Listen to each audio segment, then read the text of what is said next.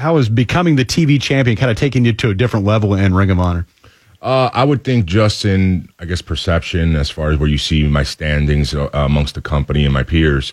That's changed because now I'm at the top because I'm one of the champions. So now I got everybody gunning for me instead of me gunning for everybody else. But overall, I mean, for me personally, nothing changes. My attitude doesn't change. My work ethic doesn't change. And just smash them out, punch people in the mouth type of, style. So, yeah, I mean, it's good for me, though, because now people are asking to get punched in the face. So it's kind of cool. Who you got tonight? I got Scorpio Sky, who's somebody who's, like me, wrestled independently for many years and finally got a break. And now is on, being featured on TV and an amazing talent. So I know he's looking to, leave an impression and make a statement tonight. Unfortunately, it's against me. But, we're two guys pretty much in the same position where we're trying to establish ourselves as, like, the future faces and draws of the company. So it should be a nice little battle that we got going on tonight. How rewarding is it to see your career, taking these positive steps? Given that, it's a long grind and a lot of travel, and you've been to Japan, a lot of other places, to have this career that you have. It's awesome. You can win things, you can get lucky, but when you really work hard for something and, you set your mind is set on achieving something and then you achieve it, I think it's more gratifying because of the work you put in. In real life, just the hardest worker in the room doesn't get, the opportunities. That's not real life. Sometimes it's lucky and the wrong person gets the opportunities. But once in a while, it does pay off. And I do believe that you give yourself the best chance possible by, having good work ethic and everything. So I've just been working hard to be put in the position I'm in. So, of course, it's extra rewarding that not only has my career gone up, not only am I working for, the second biggest company in the United States, not only am I on TV on a regular basis, but I'm also a television champion now. So it's all cool. It's all gratifying. It's all just humbling. How did a martial arts background can you teach you that discipline and work ethic, and how did that help you with your career and the ring?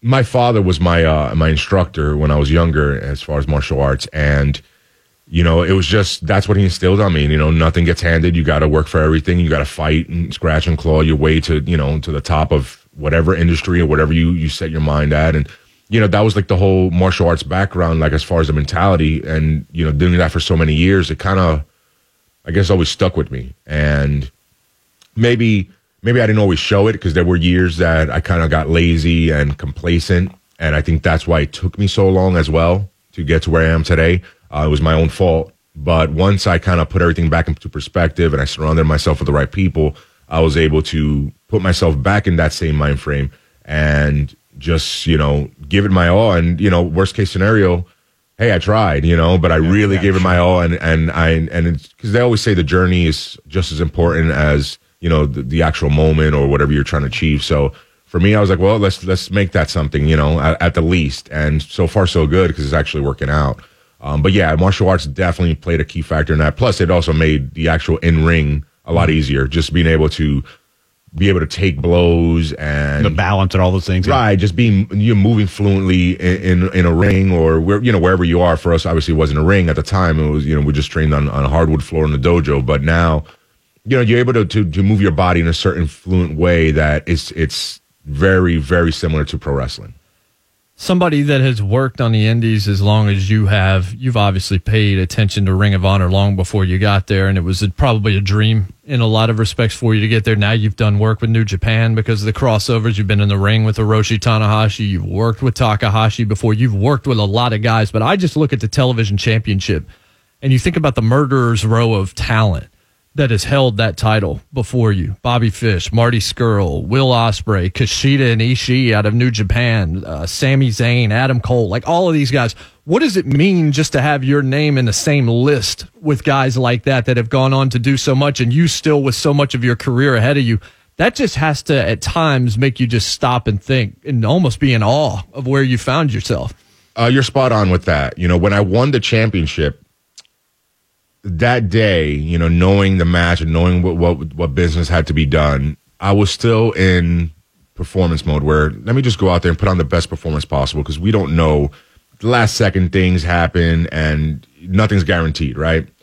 So when that moment became real, that the bell rang and the new, announcement came on, that moment, like, it overcame me almost, where I didn't even know where I was. I completely forgot what state I was in. Completely. I went blank. All I knew is that I was a Ring of Honor World Television Champion. And that was amazing and humbling. And like you said, the people who have held it before, when we, in life in general, I think, what is the purpose? So it's like, no matter what you do, you want to be at least remembered, right? And when you think of pro wrestling, how many pro wrestlers are there in the world? How many have there ever been? How many will there be? It's too many to count. So for you to be remembered is very difficult. It's only a select few that get lucky. And I feel like becoming champion kind of put my name in the history books. And I feel like this is the first step of a legacy and something special that I don't even know what's coming. I don't know.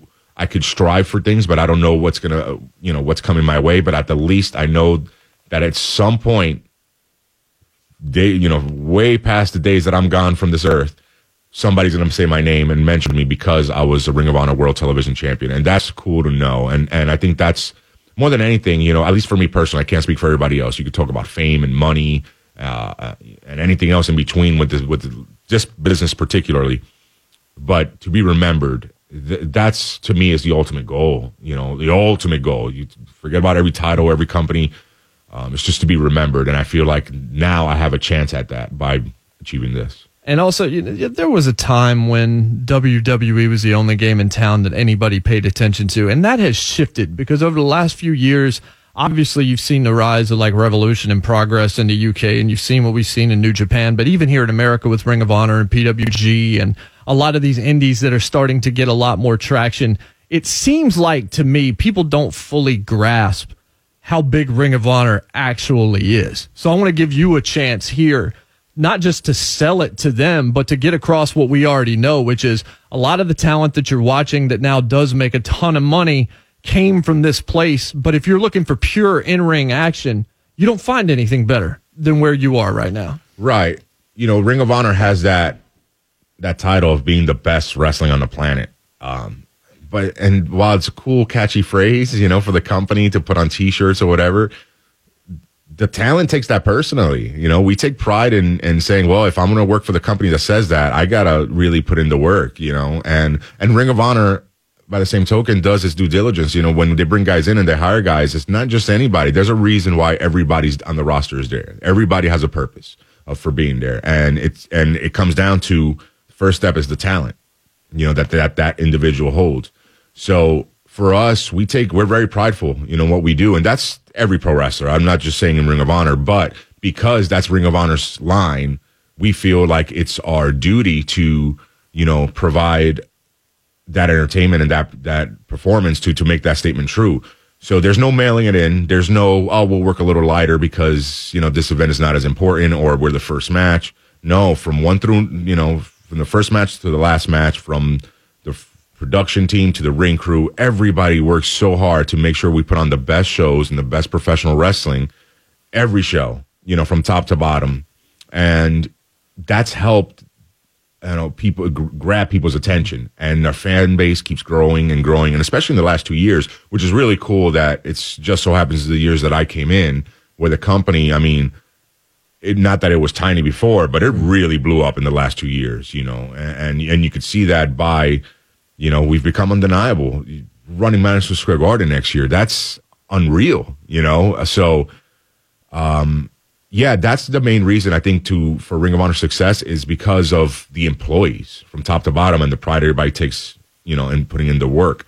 And then obviously we have to deliver, which I believe we have. And then it's just a matter of just as long as the company keeps backing us, we'll keep, doing what we have to do to make them bigger and because it helps us as well, obviously. It's an individual business where, we're not a team sport, but there is something to, you make the product better, you're only going to become a bigger star. So we all help each other in that sense. Yeah, and there's always felt like, especially with McMahon and with Vince and even back, I guess, with WCW, there were times when it would appear like, look, if you're at a certain spot on the card, you're not supposed to outshine the guys afterwards. You would always know going in what the best match was going to be on a WWE show because that's the way the show was laid out. That's how it was structured. That's how it was booked. Ring of Honor, you don't know because it seems like to me every match is trying to steal the show from start to finish. So you could watch the opener, and that could be the most exciting thing. Or midway through the show, you could have a television championship match, for example, that completely steals the show. You never know. So I think the unpredictability and the fact that everybody's out there trying to have the best match possible really speaks to a different level of entertainment that Ring of Honor brings that maybe Vince can't in a lot of ways. Right. And I think you're spot on with that as far as you don't know. I see it all the time when I hear fans talking about what's going to be the match of the night and they're like, oh, man, I really think this one might be the sleeper and that one. And it's always a different answer, and it's not necessarily the main event. Yeah, Leo Rush. Leo Rush, you were in semifinals in the Proving Grounds tournament against him. The first time we ever laid eyes on him, he was here in Nashville and as part of that tournament. I'd never heard of Leo Rush before. Even in my time in the Indies, I'd never heard of the guy. And at the end of the night, that's who we were talking about, is Leo Rush. And, of course, you see where Leo Rush is now. So Ring of Honor is so much fun, pretty much from start to finish. I'm sure you're thrilled to be a part of that group. Of course. And speaking of that tournament, Leo Rush and I, we wrestled each other, and we weren't the finals. Right. And we had, not just my opinion, it was a lot of people in the company. We had the best match of the tournament. That match got me a job, and I didn't win the tournament. So, you never know. And that's also, and nobody gets offended, and that's the big difference, because everybody's working to do the same thing anyway, which is put on the best performance and show possible for our fans. So nobody takes it personally. Oh, they went and did all these moves, and now what do I have left? Well, right. You got to step up your game, and I don't think anybody in the card has a problem with that. And that's just in everything. You look at movies now, and unless it's action packed and epic action sequences, the movies, people are just not going to be that invested in them. You look at all the Avenger movies and stuff like that. They're like epic action scene after epic action scene all throughout the movie. Yeah. So you don't have to wait and save the big battle for the end. You could do it throughout the entire movie, and still work it in a way that it can build. And I think that's what we do in a way. And like I said, that's the reason why it gives everybody a different avenue, or just a different choice as far as professional wrestling, where I see WWE as a company that, of course, it's wrestling based, but they're very much the entertainment side comes first, where it doesn't even have to do anything with wrestling, but their fan base is also different. So it makes sense for them, where ours, it's wrestling based with aspects of other, forms of entertainment. So tell me a little bit about the Monster Factory, where you were trained. And a lot of guys have come out of there that people wouldn't expect. Like, yes, there have been some ECW guys that have come through there, some hardcore wrestlers, but Sheamus came out of there. There were some names that came out of there. So just talk a little bit maybe just about the training process and how you got to where you are. Yeah, I started in 2003 is when I joined the Monster Factory. I didn't have my first match until 2004, and Larry Sharp owned it at the time. It was just a small little building with two tiny boxing rings, and that everything hurt like landing on basically like just straight on the floor, like a concrete floor, and the padding did nothing. That's how I learned how to wrestle in that building. But yeah, we definitely had a lot of guys come out of the Monster Factory with guys, even guys that I've worked with like Sheamus, who you mentioned. I worked with him in 2004, 2005, I believe. He came in from Ireland. He already had trained. He came in to visit and work a few shows, and I got to work with him, and I beat him. Just everybody know he doesn't always remember. Make that list, yeah. Yeah, he don't remember, but he has no clue who I am. But it's all right. And and from there, I also trained with Cliff Compton for a little bit. He would come by, and then since then, besides myself, I help train now, which is kind of cool that I'm on the opposite side. And Danny Cage now owns a Monster Factory. He took it over in 2011, and it's a different type of facility than from when I joined. Now it's a state-of-the-art, facility with, amateur mats. It's an actual wrestling building. It has a full weight room, 2 rings, and it's ideal for the new style wrestling, which is more athlete-based. It's not just a big guy. You don't have to just be a big muscular guy. Now you have to be an athlete, and it's more for that type of training. And we help kind of get everybody ready for the all-around, basically to have a career in professional wrestling, not just to have a match. So everything that involves professional wrestling, where there's from the mic to setting up a ring to etiquette and everything in between, we kind of cover. And like I said, I don't call myself a coach or a trainer. I help coach because I'm still very much active and obviously in the business. I help train Matt Riddle and a few other guys. There's other guys in Ring of Honor right now, like LSG, Shaheem, Ali, and his partner, and some of the Women of Honor girls. Plus, we got guys at the Performance Center. Just everywhere. QT Marshall, who I came up with at the Monster Factory, now has his own school in Atlanta, Georgia, and his is also a state-of-the-art facility, and he's working with not just guys that are into pro wrestling, guys that are NFL players who might want to transition over. So yeah, wrestling's changed so much, so it's cool that it's more of an athlete environment than just guys go in and get in a ring and just hit each other hard and then go lift weights. No, now there's a lot more that goes into it, and you have to be in better shape. You have to be in better health all around to also live longer, because there was a time where it seemed like everybody was dropping off such an early age, and you could say it was because of what they were putting in their bodies, but it's also how they treated their bodies in general, and they didn't take care of themselves properly, and I think DDP is also one of those guys with DDP yoga that's helped out so much, I'm a big fan of it, and it's helped me big time.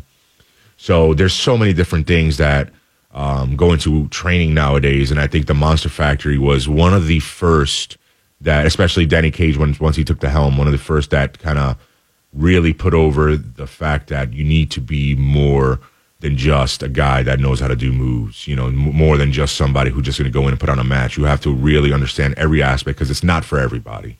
And I think... And I see it all the time where guys come in, and this has been my dream my entire life, and they come in and they realize how much really goes into it, and they fade away. Too much work for them. Right, because everybody, of course, the idea is always cool. Yeah. The idea of for me, the idea of for me and being in the Rock shoes and just doing every movie is great. I've gotten a few movie auditions, and I've probably looked horrible, because it's not as easy as you think. It's not, you need that thing, talent, and not everybody has that in everything you do. So it's a lot harder than everybody thinks it is, and what's cool is now with all these crossover athletes, they're giving us the respect that finally pro wrestling has deserved for many years, but never got, because it was always kind of like that side thing that, mainstream media would stay away from. And now you get all these world-class athletes and celebrities alike putting over how hard and how much respect they have for what we do. And then, the fans have taken to that, and just the world in general. So it's cool. And like I said, the Monster Factory takes credit for, at least I like to think so, because I don't remember anybody else really putting over it. I'm not saying we were the first to do it, but we're the first to really make it popular, that style of training. And then you see the Performance Center, they do a lot of things there that we had been doing, and vice versa. We do things that we learn from there, whether we've been to the Performance Center or just seen the videos they posted. And now Ring of Honor has the ROH Dojo, which also has its own way, but we take things out of there and they take things out of other places, and that's how you just make the business and everybody else better anyway. That's what this business was built on, just taking something somebody else did and making it into your own and making it better. Because it's hard to just grab things out of the air nowadays. There's not really any original ideas left. It's impossible. What hasn't been thought of. Right. So it's just a matter of making it into your own. So that was, but I'm grateful that I came from the Monster Factory, because it's a place that definitely you had to put in the work to make it there.